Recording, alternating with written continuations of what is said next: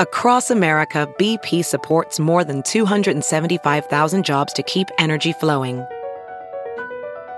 Jobs like updating turbines at one of our Indiana wind farms and producing more oil and gas with fewer operational emissions in the Gulf of Mexico.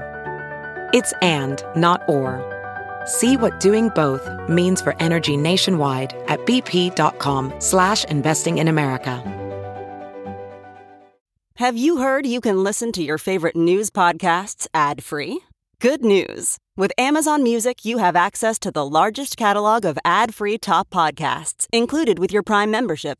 To start listening, download the Amazon Music app for free or go to amazon.com/ad-free news podcasts. That's amazon.com/ad-free news podcasts to catch up on the latest episodes without the ads. Here's my favorite rant for the day, excerpted from our podcast, which you can find over at thomhartmann.com. Welcome back. Thom Hartmann here with you. And Dear Trump, this from Occupy Democrats. Dear Trump, this is why Norwegians don't immigrate to the United States. The World Happiness Rank for the United States, we're number 19. Norway, number 1. The World Human Freedom Rank, we are number 23. Norway, number 13. The World Peace Rank, we are number 114, 114, way down there in terms of who promotes, sustains, and participates in peace. Norway, number 14. The world murder rate, we have the 9th highest murder rate in the world. In the world! I mean, and there's countries that are like having wars. There's countries that have been taken over by drug lords. We're number 9 in the world in terms of murders. Norway is number 76. The World Gender Equality Rank, we are 45th, which puts us, keep in mind, there's only 34 countries in the Organization of Economic, OECD, Organization of Economic Cooperation, whatever it is. Anyway, there are only 34 nations in the OECD. These are the developed countries in the world, and we are number 45 in the world. So not only do we miss all of the developed countries, we're like in the developing country region when it comes to gender equality. Norway is 2nd in the world. In fact, Norway requires all corporations to have 40% of their board of directors women, minimum. It's a law. I'll get to more of those things in just a second, but continuing through this list. These are just very simply the reasons why when Donald Trump says, you know, rather than having Haitians come to America, we'd like to have Norwegians come to America, the Norwegians are just saying, no thanks. You know, and it's not just Donald Trump that the Norwegians are rejecting. It's all this stuff. GDP per capita in the United States. This is gross domestic product. This is all economic activity in the United States. This includes all the billionaires and all the big corporations and everything.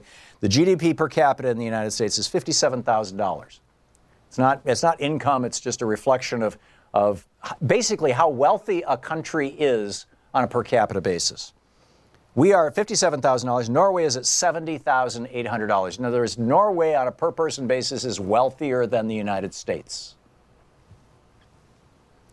The World Primary Education Rank, we are 53rd in the world. Again, only 34 countries in the OECD, Organization of Economic Cooperation and Development. That's what it stands for. We are 53.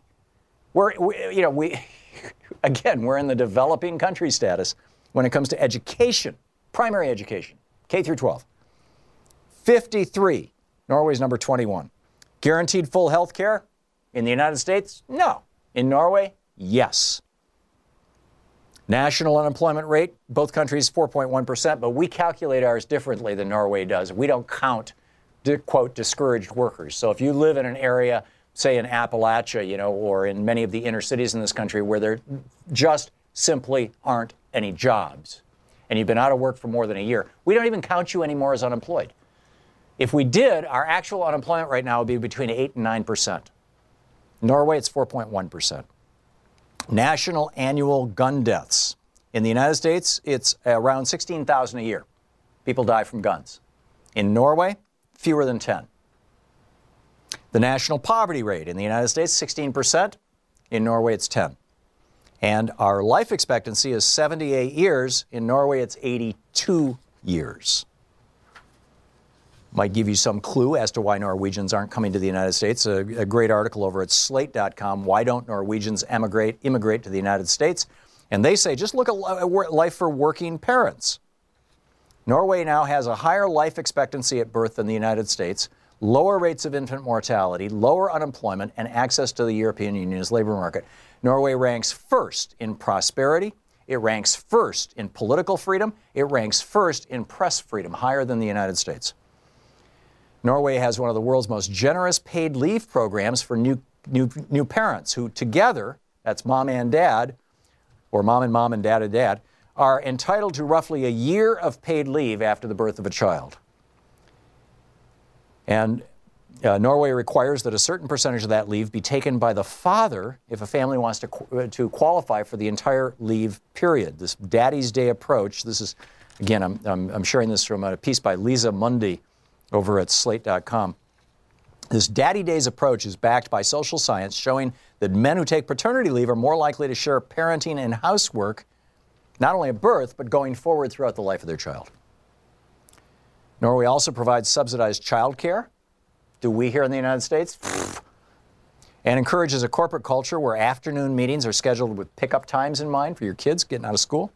The country has a female prime minister. She was just at the White House last week.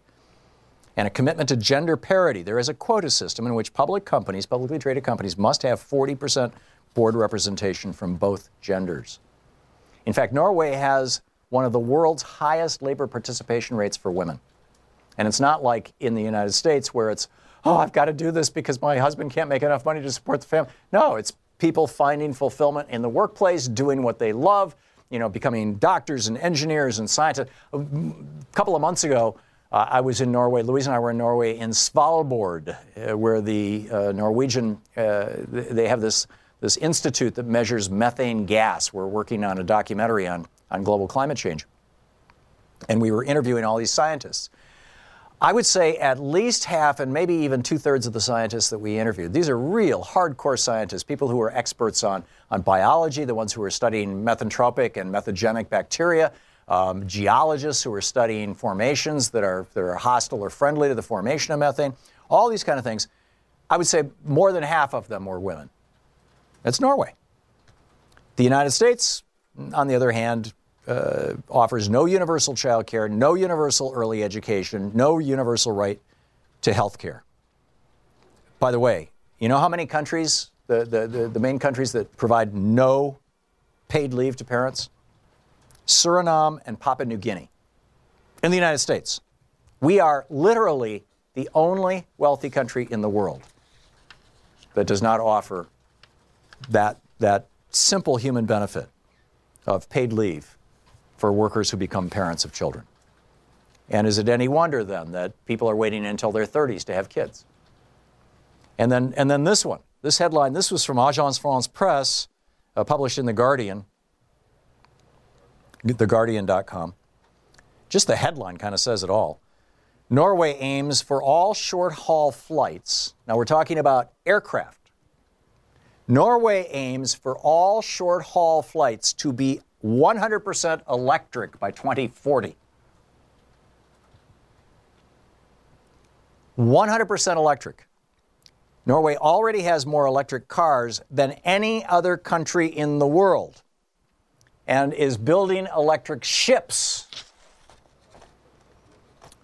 Mr. Falk Petersen, who is the chief executive of Avinor, the public operator of Norwegian airports, Dag Falk Petersen. So this is a guy who runs all the airports in Norway. He said, when we have reached our goal, air travel will no longer be a problem for the climate. It will be a solution. Electric air travel will also have half the noise and the operating costs of conventional aircraft. And by the way, both Boeing and Airbus are working on developing all electric, large transport planes. And then, it's not just Norway. Berlin, for example, we're struggling. New York City is having horrible problems with their metro rail system. Washington, D.C. having problems with their metro rail system. In Berlin, they just cut a deal with Adidas, I believe it is, and to release a new line. Yeah, Adidas.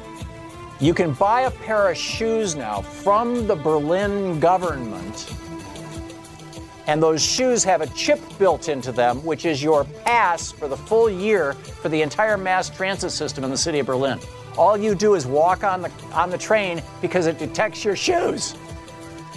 And we can't even keep, damn trains from derailing? Because, Republicans, we can't spend money on infrastructure. No way.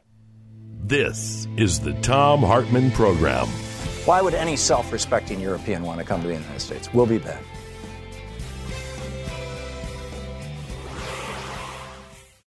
Huge show today. We start out with Senator Bernie Sanders talking about how the Democrats should respond to what the Republicans are up to right now with the whole budget stuff. Lori Wallach on about trade. We talked about why Norwegians aren't coming to America. Incredible stuff. Check it out. Commercial-free podcasts are available at ThomHartmann.com. And, of course, clips of the show right here on YouTube.